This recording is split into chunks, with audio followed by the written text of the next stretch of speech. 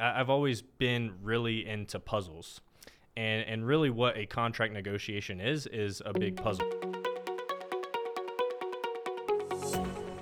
Hello, everyone. It's time for another episode of the Ramos Law Difference Makers podcast, where I, your host, Dr. Jim Hoven, get a chance to meet cool people, interesting people, amazing people doing things and making a difference every single day. Some at the individual human level, some at the corporate level. And today, my guest is attorney Tyler Robbins. His story is amazing. How he got here is going to be so interesting for you. And what he does is contract negotiations. Now, before you put your hands on your head and say, oh, contract negotiations, there's so many fascinating things about contracts, and life is really all about contracts. So we're going to talk about it today. We're going to go through it, and we're just going to have wonderful time. So let's get started. And first and foremost, Tyler, welcome to the show. Yeah, thanks for having me, Dr. Hoven. Really appreciate it. Absolutely, man. So this is exciting for me because I love business, and I love setting goals, and I love training.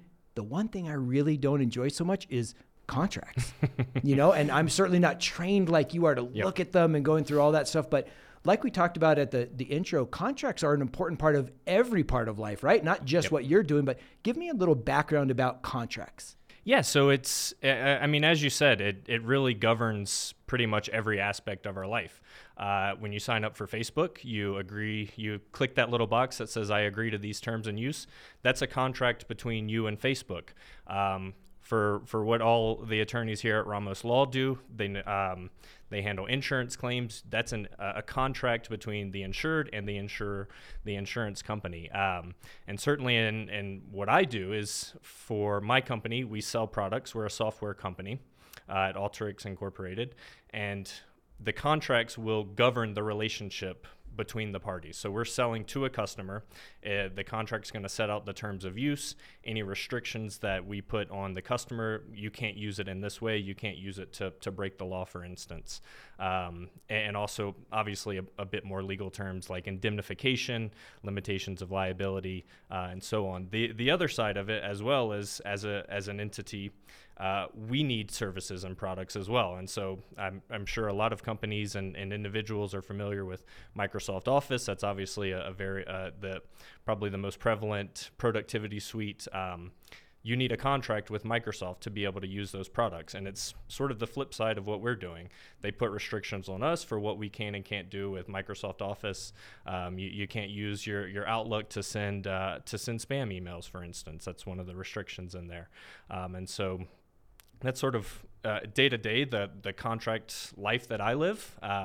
But in terms of in-house, there's a lot more broader roles in terms of, just like you said, managing the business. Obviously, an entity is formed by articles of incorporation, and those are kind of the rules that govern what an entity can do and how it should interact. And obviously, there's laws in each state that govern those things. And so also, not particularly my role, but within my company, the corporate counsels, as opposed to the commercial counsel that I am, they handle sort of that aspect of running the business in accordance with the laws.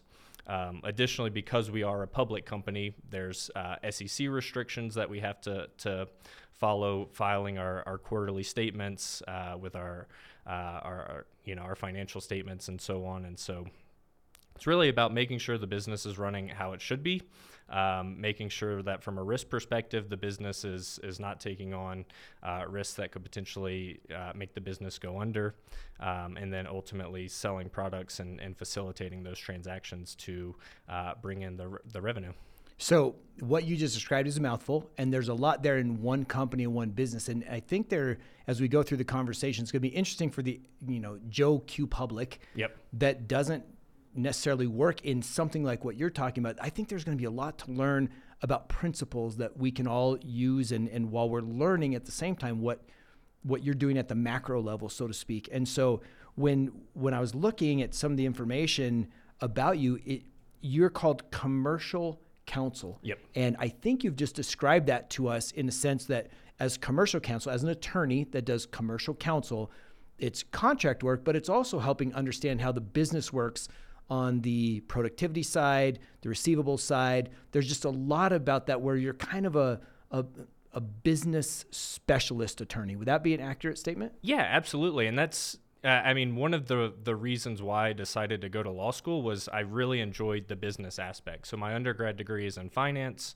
I wanted to be able to utilize that degree while also utilizing a law degree as well. And so naturally, it's that doesn't lend itself so much to doing what this firm does, what Ramos Law does, going and advocating on behalf of injured clients, for instance.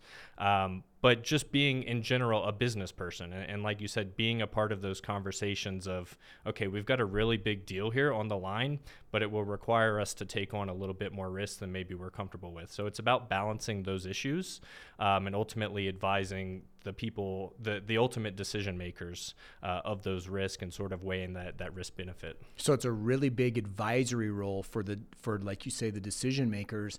I'm interested in, if we now go back in time, you were a business major in college, finance. Yep.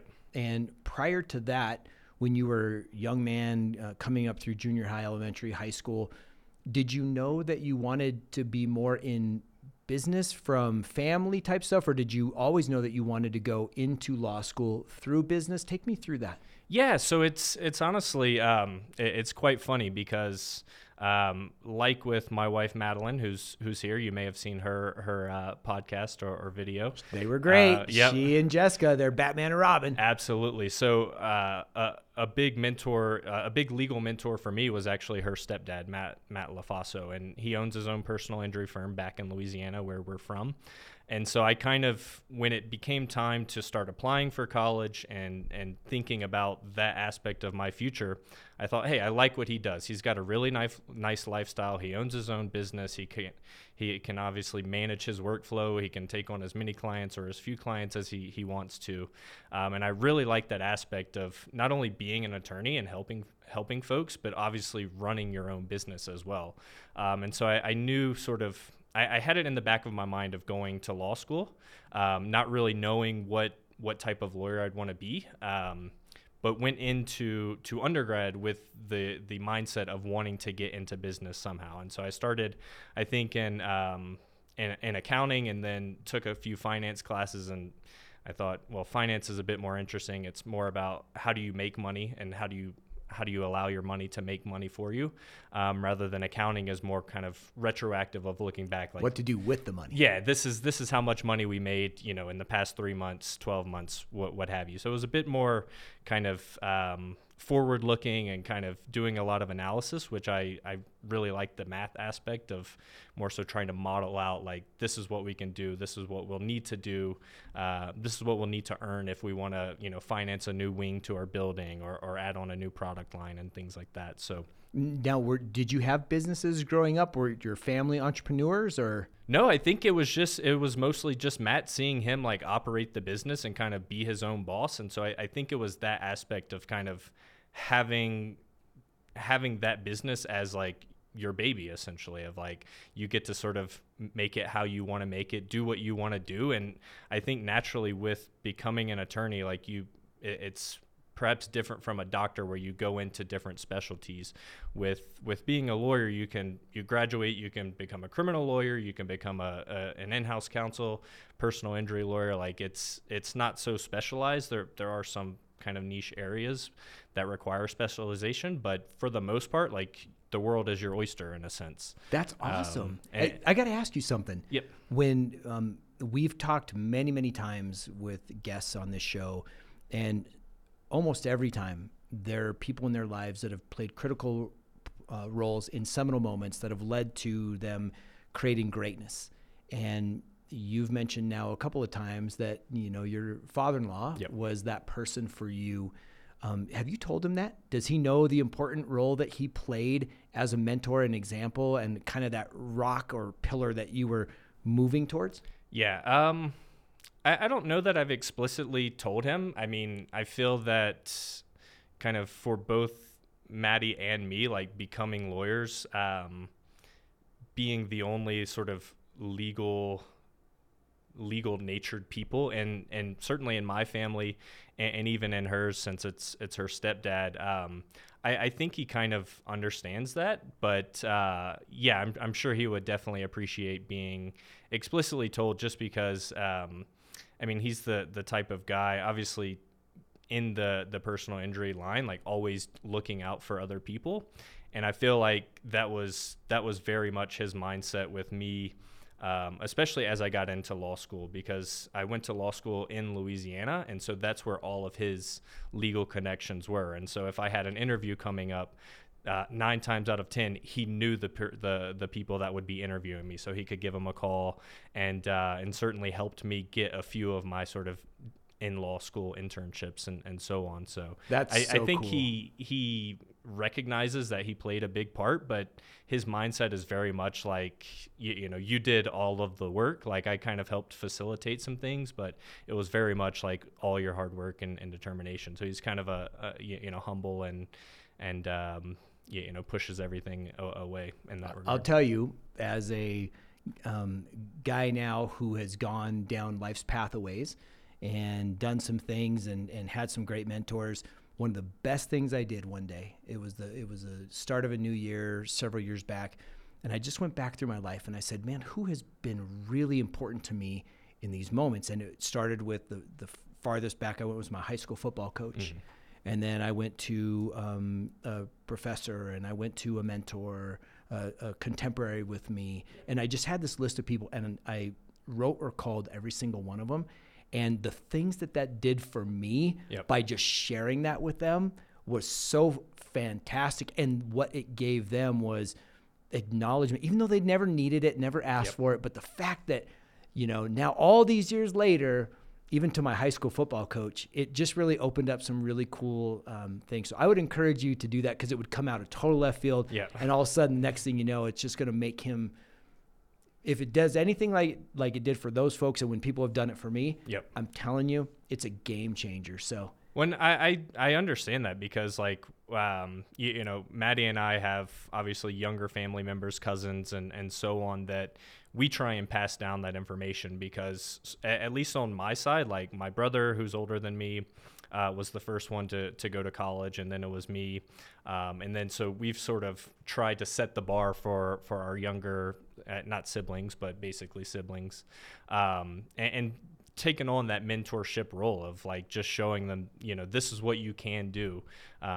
You know, one of them is in pharmacy school right now, and while it's not exactly the same as law school, you're learning very different things. The nature of graduate school is that it's very rigorous. It's going to be very time consuming. You have to be fully committed. And so being able to pass on those things of like, yeah, this is completely normal that you're studying, you know, 8 to 10 hours a day and going to class, you know, the other another 8 hours or so. So it's been nice, and just hearing the feedback from them, and having them say thank you, you know, even if it's just a phone call, thanks for calling and talking about that. So certainly understand from that perspective, and definitely see how, you know, on the other side, someone like Matt would definitely appreciate that. That's so cool. The fact that you guys are already in that space to help the younger folks, because what we've seen so many times, whether it be from the conversation you and I are having just like this, or on the other side, when you look at folks that are underprivileged, no matter what, you know, what race, color, creed, religion they are, when you look at their family traits, oftentimes it's just lineage passed down, right? Someone has to break the cycle. And like you said, your brother was the first one to go to college, and then you, and now you guys have created a new template and a new way to go. That's got to feel good to you. Yeah, and I mean, it's always come from a mindset that Maddie and I share, and it's, you know, there's room for everybody to thrive. Like, you know, I'm not competing with my cousin. Like, any sort of, if you want to call it institutional knowledge or wisdom that we pass down, it's not going to like hurt me that he's going to be bettering himself.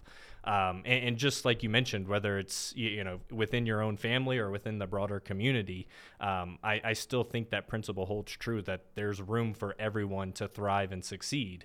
And so it's, you know, I have no issues with taking on wisdom. Obviously, I'm still relatively young, though starting to feel the effects of getting a bit older.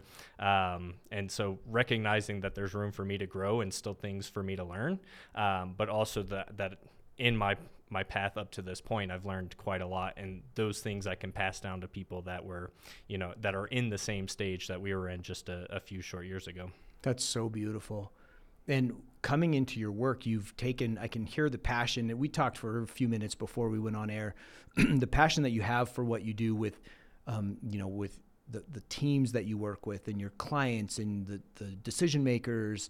All of this stuff requires a certain amount of attention to detail, and it requires caring, and it requires excellence. Those are all characteristics of greatness that you can use in any field. I'm interested for you, what is it that makes you crazy about contracts? So is there something about that, the language, the detail, what is it that makes you just thrive in that environment? Yeah, there's definitely a couple of things there. For me, it's I've always been really into puzzles. And really what a contract negotiation is a big puzzle, right? So we obviously, if we're selling our products, we have our standard form contract that we know like the back of our hand. We wrote it, we drafted it, we've edited it multiple times, and we pass that along to the customer, and they say, no, we can't agree to these payment terms, for instance. They're too short, like our payment cycle is much longer, so we need longer payment terms. We also can't agree to or we need to be able to have our affiliated entities use your products under this contract as well. And so really, what that does is we kind of keep a mental checklist, right? Like they're requesting one thing here that's maybe a tick on the other side that we need to try and claw back in another area. And so it's very much like a balancing act, right? If you think of the scales of justice, it's not quite that poetic, but it's very much a balancing act in that, if you take from one side of the equation, you've got to put it on the other side of the equation. And so maybe we're willing to extend the payment terms for this customer, but we're also going to require them to have maybe a bit more risk associated with the contract. Is that what you love? Do you love the give and take? Do you love the fact of, like, is the ultimate goal for you in a contract, and obviously it's to get the best deal for your side because that's who you're supposed to represent, but the emotional fulfillment, whatever that side, is it winning, and I use air quotes for those listening, to get the best deal for you guys, or is it to create more deals because you can be reasonable and you can have, and maybe we can even talk about this, a win-win? Is a win-win ever really possible in your mind from your perspective? So maybe two-part question there. Yeah, I think, a win for me, especially on the sales side, is getting the deal done, because obviously the customer is king, right? The customer is the one with the checkbook, the golden rule. The person with the gold makes the rules. And so we're subject to that a little bit, in that they have, they're trying to give us their money. And so they feel that they can sort of dictate the terms of the deal. Now, naturally, there are some limitations in that, with respect to how our products are made. There are some things that, because we're a public company, we can't do. And so there are some internal restrictions or some guardrails that we have. But ultimately, at the end of the day, the nice thing about what I do and why I like it so much, and it's sort of why what I do is radically different from what everyone here at Ramos Law does, is both sides want to get the deal done. On the customer side, they're coming to us because they have a need for our products and solutions. We obviously want to sell and make money on it. And so it's very much, it's both sides working together. Now, naturally, there is some tension between both sides, because we don't want to give up the farm, and neither does the customer. And so naturally you really sort of slide towards the middle, and it's very much a compromise. So I think in the sense is, a win-win, in that both parties get what they want, but it's very much a compromise in that you're not getting everything that you wanted 100%. You try and get as close to 50-50 as possible.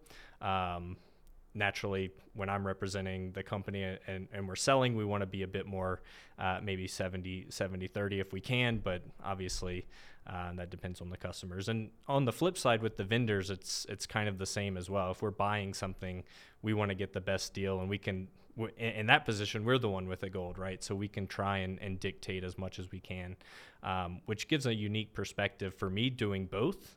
Naturally, I hear the arguments on both sides, and so hey, that's a really good argument for why we need to increase payment terms, or take from one side and add to the other. So how do you, maybe you can give our audience, because again, so that people get it, we're all engaged in contracts every single day. It might be a contract with a gym. It might be the contract with our spouse called marriage, or with our kids called parenting, or, there's all these different contracts. How important or what tips might you have for negotiating fairly? Are there tactics, and I don't mean tactics in a get over on you way, but are there things that you look for as a professional when you're doing a deal that you would share that could be applied across any domain with respect to negotiating? How do you do it fairly, professionally, and to make sure that you get the best deal possible? Yeah, I think it goes back to just recognizing that you're not always going to get everything that you want. And so I think going in with that mindset of like, we need to get to a point where, and I had a mentor tell me this, the can you sleep at night test, basically, when it comes to risk. Like, is the risk involved? Like, are you going to be able to sleep at night signing that contract, whatever it is? If it's, for $100 million, like, are you going to be able to sleep at night knowing that you've got to pay that all up front in installments? Like, and so really it's just ultimately comes down to your own comfortability. A lot of times, especially, in my role, it's, we shift that risk analysis to the business. We can point it out and say, hey, look, this is what we're seeing in the contract. This is what we advise. But if this deal really means that much to you, then like, if you can sleep at night accepting these terms, kind of thing. So emotion still plays an important role in a deal, like how you feel about it versus just the mechanics of, like you say, you're advising, saying, man, there's a lot of risk here, but if it's what you really need to do, so do we have to look at applying emotional deal versus the litmus test of, can I survive a worst case scenario of this situation? I think a little bit. Obviously, what we do is try and predict that worst case scenario, and so a lot of it is like, hey, this is the absolute worst case scenario. Can you live with that? Obviously, nobody wants to go through, sign a deal and then ultimately like do something to breach that deal, whether it be failing to pay, or as a software company, if our product were to stop working all of a sudden, like we're agreeing to provide the product. We never intend for that to happen, but the reason we have the contract is in case those things happen. And so it really is about like, this is the worst case scenario. Can you live with that? Recognizing that in reality, like the risk of that actually happening, the probability of that happening may be quite low. And so while the potential outcome is very high, the probability is quite low. And so there is a balancing. It's, I try and think in numbers, going back to sort of my undergrad, thinking of things in terms of numbers.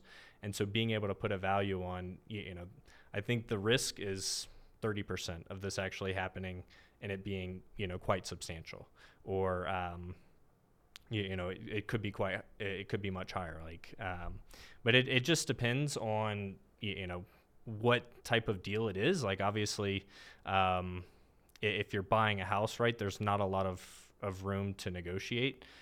Those things are pretty standard at this point. Between businesses, there's a little bit more flexibility, because like I said, both sides want to ultimately make a deal. Yeah. And so if an individual is going into a contract, let's just say a real estate deal, ideally they're going to have a professional realtor or real estate attorney on their side, and then you have the seller that has that same kind of thing. They're going to be watching out for that. In the case where people are going into an agreement on their own, it's a low-level agreement, but it might be a big for them. Yep. Is there certain things that people should really watch out for? For example, you mentioned earlier payment terms, or interest rates, or hidden fees, or what happens if you miss timely payments? Is there things that if someone's trying to do their own contract at a basic level, not near where you're at, that they should really pay attention to when they're going into, maybe even it's a rental agreement, they're going to go rent a home or rent a car? Yeah, I think it's kind of a cop-out to say, like, you really have to read the whole thing. And you know, a lot of times it'll be sort of boilerplate legalese that's very dense, hard to get through. But I think what a lot of folks have been trying to do in the profession is really just say what you want to do. And I actually had a mentor say that's kind of the good thing about being a contract attorney is you get to say, you get to kind of create the law between the parties. And so really the most like fundamental thing is just to read the contract and see, because a lot of times it'll say, you know, your payment is due on the 1st of every month. If we don't receive it by the 5th of every month, you know, we have the right to evict you, or we have the right to accelerate the rest of the payment schedule. And so those types of things you can figure out. Obviously, if you're having to pay money, that's going to be really important to you.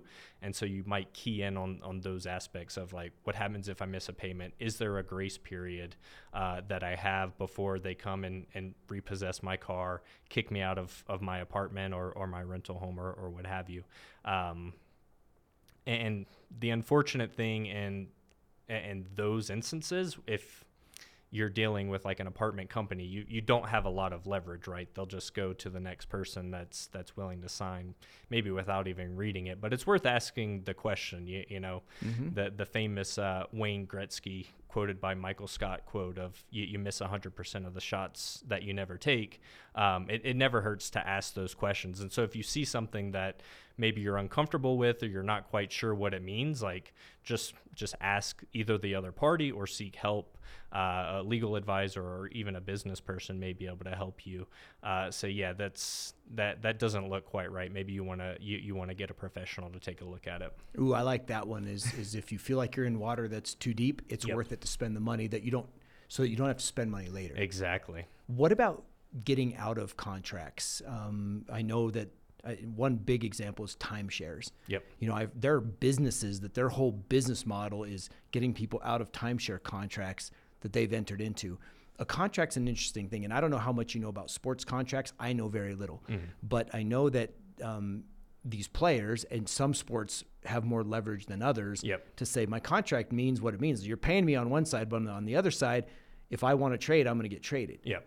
The same thing if you have a guaranteed contract for the money versus a performance. So the NFL is known for incentive-based contracts, whereas baseball, hey, money's yours, right? So all of that kind of stuff. When do you know, like, I get to or I need to walk away from this? Yeah, and that's obviously one of the critical pieces that we look at.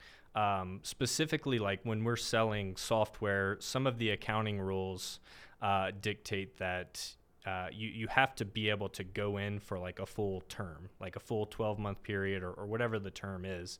And there's a clause that a lot of customers will try and negotiate. We certainly try and negotiate when we're buying things, and it's the right to terminate for convenience. So basically, you can terminate the contract at any point during the life of the contract for any reason or for no reason at all, and that's certainly the ideal position. A lot of times, is that the ideal position from you with the vendor where you're paying, but it's not the ideal position for you with a client who's paying you? Or is it ideal position from your perspective for both those parties? When we're buying, when we are the customer, that is the ideal position because it gives us the right. If we don't like the vendor, if we don't like the product, the service, what have you, we can get out of the contract, and we don't have any future payment obligations or any other obligation. When we're the vendor, when we're selling to customers, that's where I was sort of going with the accounting rules, is that we're not allowed to what's called book the revenue, basically account for that revenue if they have a right to terminate for convenience, because we may not ultimately be able to capitalize the full value of that contract. So do you allow that to happen then in those cases, or do you say, hey, no, we can't do that because of the accounting rules and because of all that? So if you ask us as the customer, you say, hey, I want easy out potential. You say, we'd love to give it to you, but we can't. Is that kind of what? And I think a lot of folks understand that, or a lot of businesses understand that, and it's something that we push for on the vendor side. And I think it's like a specific type of software company that's subject to those accounting rules, and so it's not every instance that those rules apply. And so, in the terms of what we sell, it does apply. And so it's a hard no from our customers. On the vendor side, it really just depends on what they're offering. If it's catering services, maybe that's not quite a big deal to the catering company. If we break the contract in the middle of the term for no reason, they'll just go and find another business to cater to or what have you. So it's interesting you bring up the sports contracts, because those are some of my favorite, honestly. They are? Ooh, let's talk about sports contracts. Yeah, specifically the coaching contracts, right? Okay. And this is something I've seen folks on the internet try and negotiate these in terms of their employment contracts, but the best one is these huge buyout clauses, right? So going back to being able to terminate the contract early, if you have a coach who's on, say, a 5-year deal for X number of $1 million per year, if the school, the team, what have you, terminates that contract, they still have to pay the remainder of the contract, even though the coach isn't performing the services. And so so their money's guaranteed. Yeah, absolutely. If they negotiate those buyout clauses, which at least in college football, not so sure about the NFL, that's become the standard. Famous LSU with Coach O. I'm sure folks may be familiar with the amazing 2019 season. 2 very horrible years later, Coach O gets fired, and they have to pay him something like $17 million to not coach. Yes. For LSU. And so that's something ultimately I'd like to negotiate on my behalf, is like, hey, if you fire me, you still got to pay me. Yeah, it's the ultimate deal, the ultimate exactly. Win-win, right? For you, double win. Yeah, my boss was not too keen on offering that at this time, but I'll keep pushing for it. Keep working on that. So is getting an exit strategy a critical part of every contract, of knowing what the exact details are, and if the things aren't working, how you're going to get out, how long it takes, how much it costs? That's something that everyone should look at? Yeah, I mean, yes, absolutely. You never want to be tied down for life. And even, a termination for convenience is obviously is critical if you want the flexibility to get out at any point. Usually every single contract that I've worked on has a termination for cause section. And that gives you the right, if the other party breaches the contract, does something wrong, like if we have a contract where you're going to pay me maybe to be your attorney, and you don't pay me, I can terminate that contract because you've breached the agreement. You didn't perform your obligation, and so we're just going to cancel this contract. And so that normally exists in every agreement, in every contract, the right to terminate for cause. And it could be the failure to pay. It could be, I'm not performing services. You're calling me every day, a few times a day, and I'm not returning your calls. I'm not doing anything. I'm not representing you in any capacity. I'm not providing you a service. I'm not performing my obligations, and so you would have that right to terminate. And usually, it's the way it's structured is you have a cure period, and so. In the case of non-payment, right, you haven't paid me. I'm going to send you a letter that says, hey, your bill was due on the 1st. It's now the 15th. I still haven't received any money from you. If you don't pay me in another 15 days, I'm going to terminate the contract. And so usually it'll be structured like we have to give notice of the breach or the alleged breach, and then give a period, usually 30 days, sometimes a little bit longer depending on the nature of the contract, to ultimately fix the problem.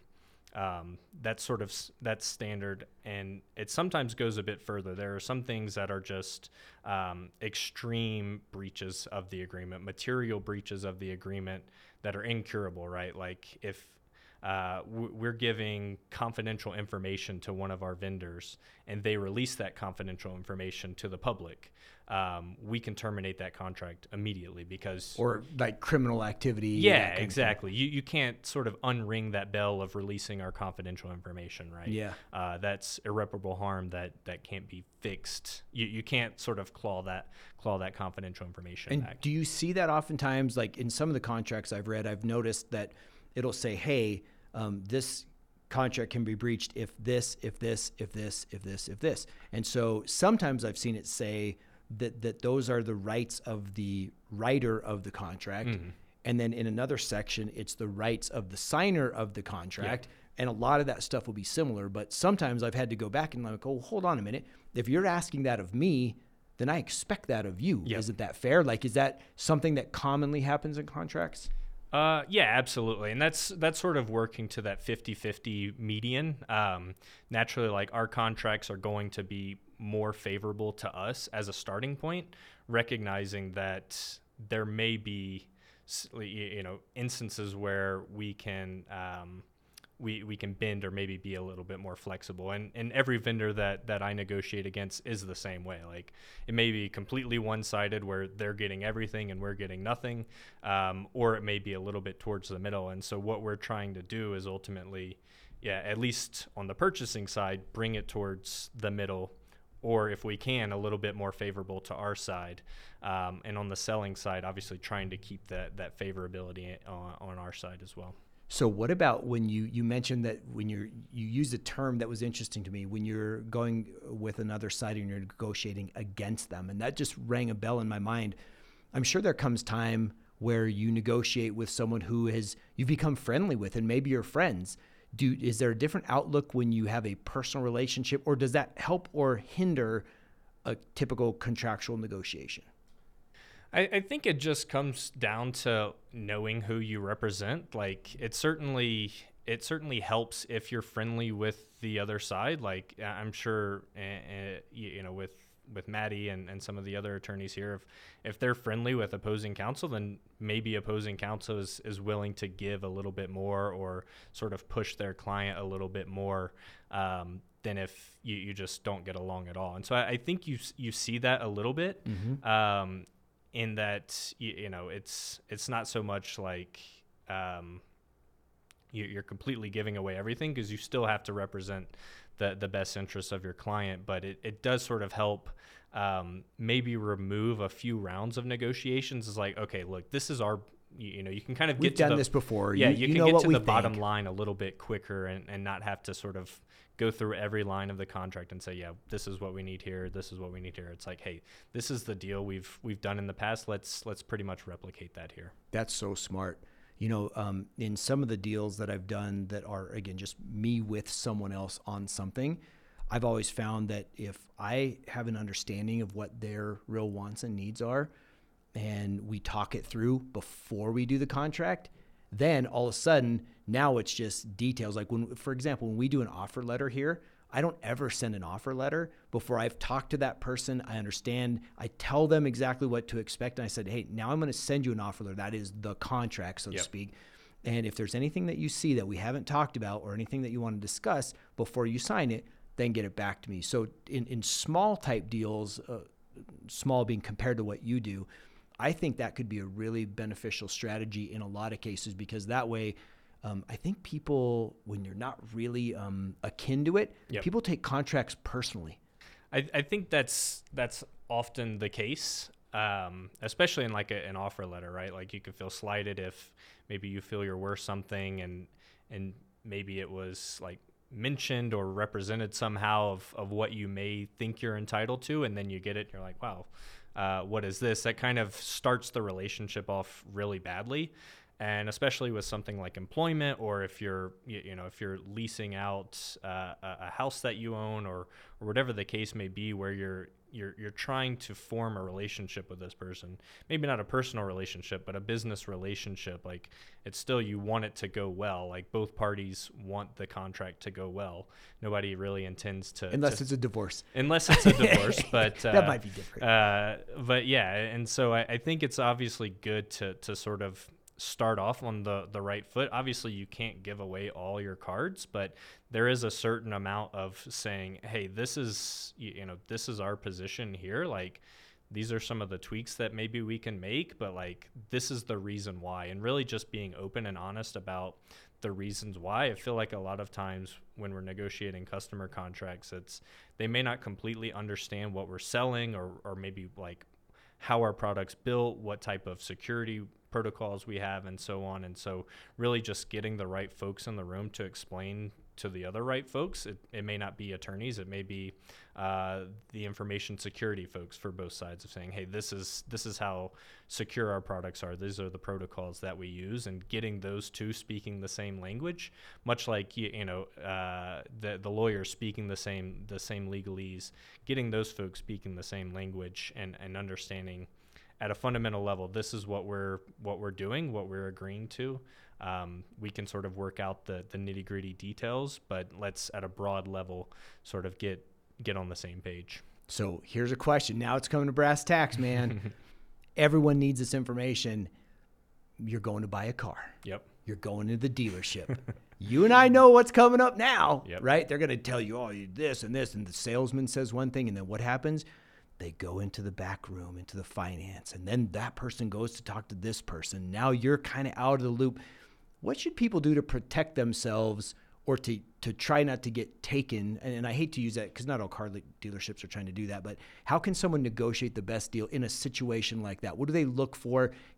Should they be demanding and say all they can say is no? Like, how do you keep pushing to get what's best for you, knowing the contracts at the car dealerships or similar type stuff is going to be what's best for them? Yeah, I think it's, again, obviously wanting to shoot your shot, right? Whatever you feel that you think is best for you, it doesn't hurt to ask.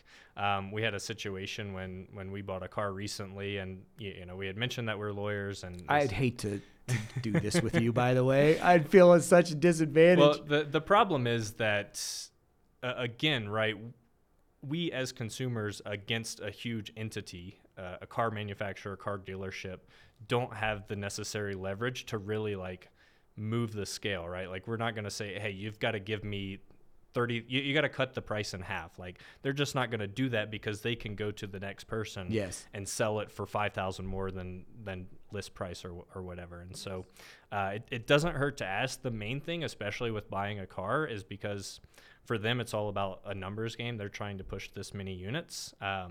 I'm confident in this because my brother was actually a car salesman. So we've kind of chatted about this back and forth a lot. It's just be willing to walk away. How do you determine when that is?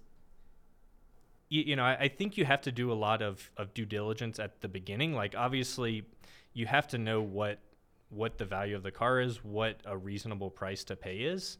And so if they're listing it in, if you KBB it or, Kelley Blue Book or look it up somehow and figure out, okay, this car is worth $30,000. They're offering it with, all the bells and whistles for $40,000. And all those bells and whistles, if you go build it online, is worth maybe $50,000. That may be a pretty good deal, and you may want to jump on that. Maybe it's the end of the year, they're trying to move the old models out. But it's really about what you're comfortable paying. And I know what my brother did a lot was, this is working with their customers of, what is your bottom line? What do you want your monthly payment to be?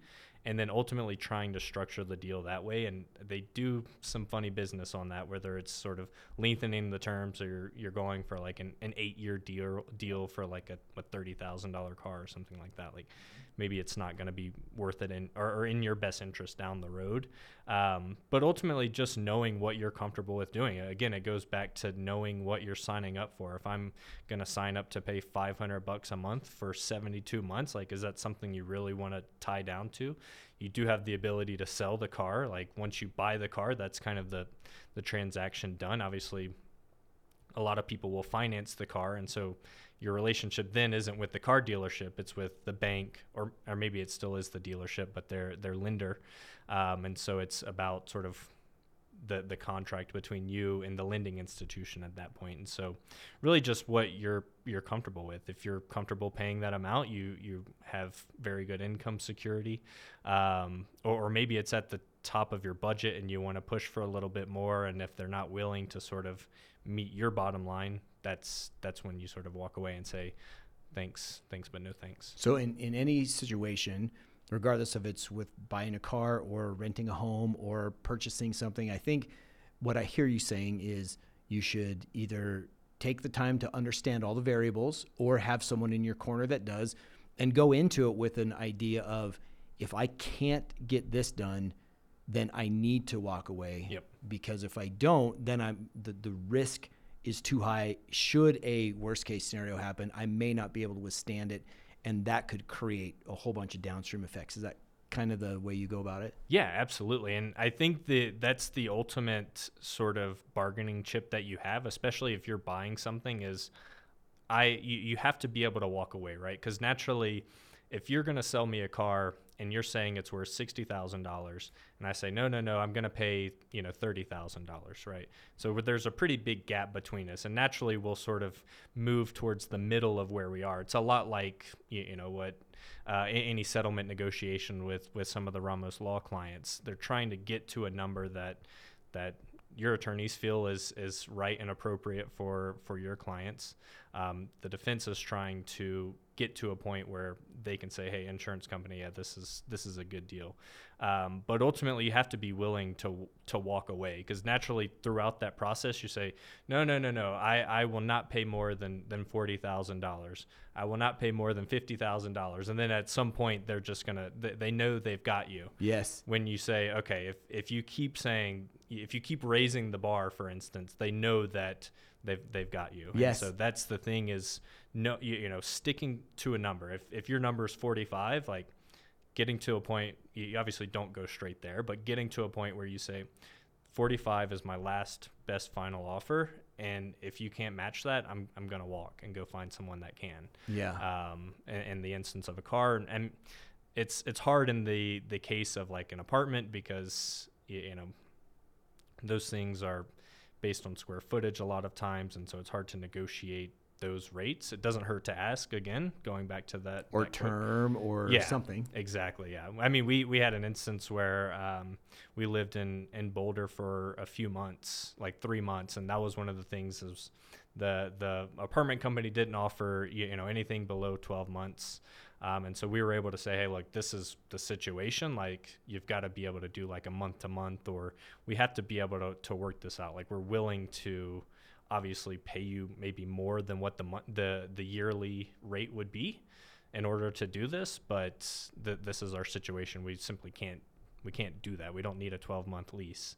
We're only going to be here for a couple of months. So it's really just about talking through those things, and hoping that you get someone on the other side that's willing to make a deal, which in my profession, like in a lot of business to business deals, like that's the case. Like, both sides want to make a deal. It's usually the case that the business stakeholders are mad at the attorneys because we're arguing over the nitty gritty details, and they just want to be able to use the product or, start utilizing the service. But it's those details that, like you said, if worst case happens, that's what we're trying to protect against. Yes. Okay. So super important question. What do you think about Lamar Jackson trying to negotiate his deal with the Baltimore Ravens? You think that's going to get done? And a guy trying to negotiate his own deal at that level? Yeah, it's definitely tough, because, and granted, I haven't been following it too closely. I know sort of what the issues are on both sides. And really it's about, I think in that case, like being able to go with the give and take, right? Of like, hey, we may be willing to give you more guaranteed money, but like maybe your incentives have to come down. Like if we win the Super Bowl, maybe we can't pay you, I don't know what a reasonable bonus for winning the Super Bowl for a starting quarterback would be, but maybe we can't pay you what we would pay Russell Wilson if he won the Super Bowl, but maybe it's one of the lower tier quarterbacks. Maybe it's what their bonus is. And so I think it's just the knowledge of the contract structure. Obviously the agents exist for a reason. They know how to negotiate those deals on behalf of their clients, and it's a lot of that give and take of, hey, we want the guaranteed money and we're willing to bend somewhere else, and maybe that's something that Lamar might not be able to articulate as well because he doesn't quite know the structure as and well. Especially if he's so engaged in saying what other guys are making, right? Because you always want to set the market and this kind of thing. And he says, well, wait, on one side, look what I've done. And on the other side, the best ability is availability. And you haven't been available. And so when you go back and forth on this, it's interesting. And it's just fascinating of a guy of that stature that could pay an agent decided not to.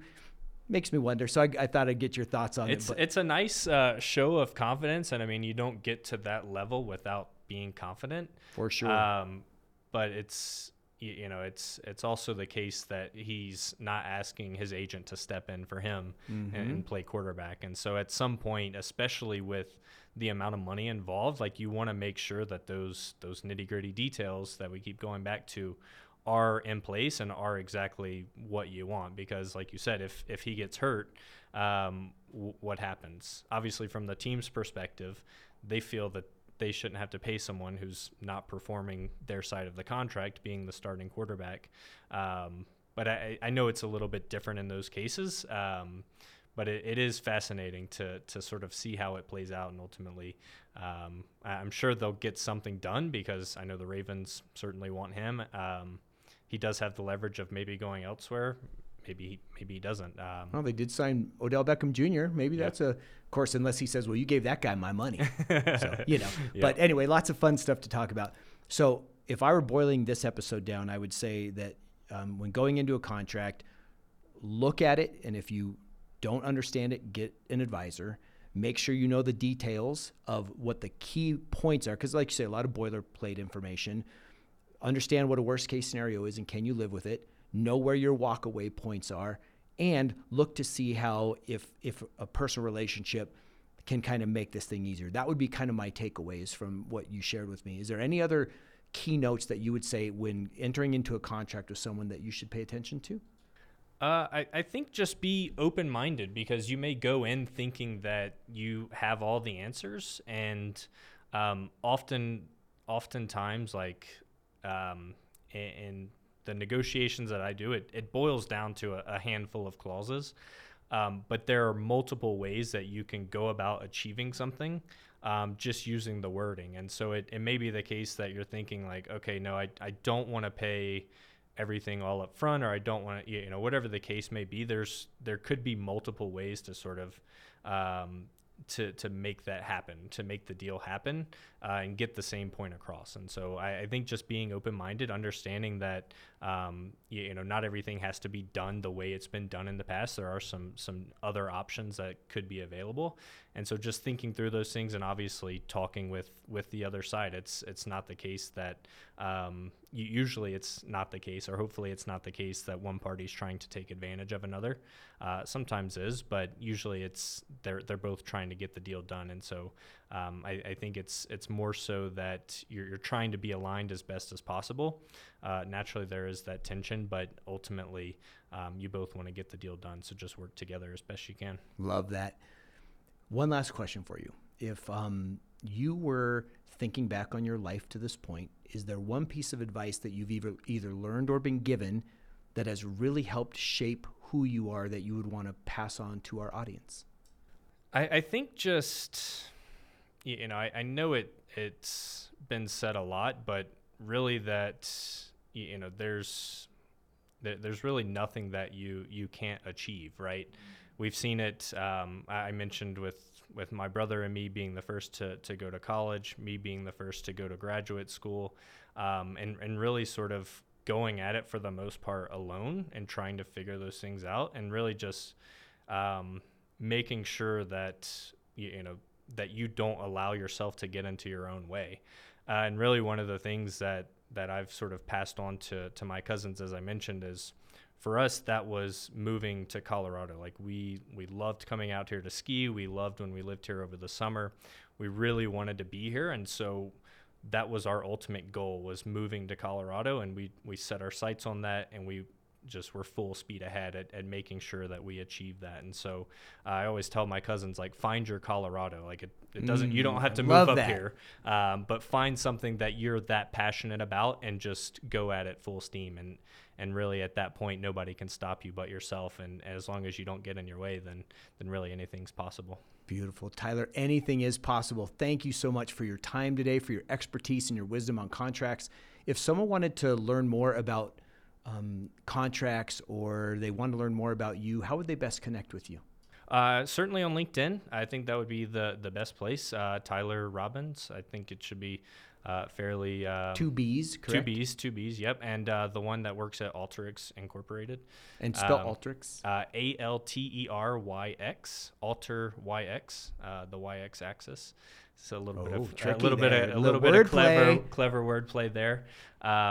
But yeah, LinkedIn would be the best place to connect. Certainly be happy to help, and feel free to reach out. That's awesome. Well, I hope you had a good time. I learned a lot. If you were watching or listening to this and you got your brain stimulated, please pass it to someone else. Even if contracts aren't your thing, it's something to listen to and to learn and to get your thinking, because it's when we think, we act, and then we make a difference. So Tyler, thanks for coming here. Look forward to hearing about continued success for you and seeing you around here more often too, especially with a little baby coming. Absolutely. All right. Have a great day, my friend. Okay. Absolutely. Thanks for having me. My pleasure.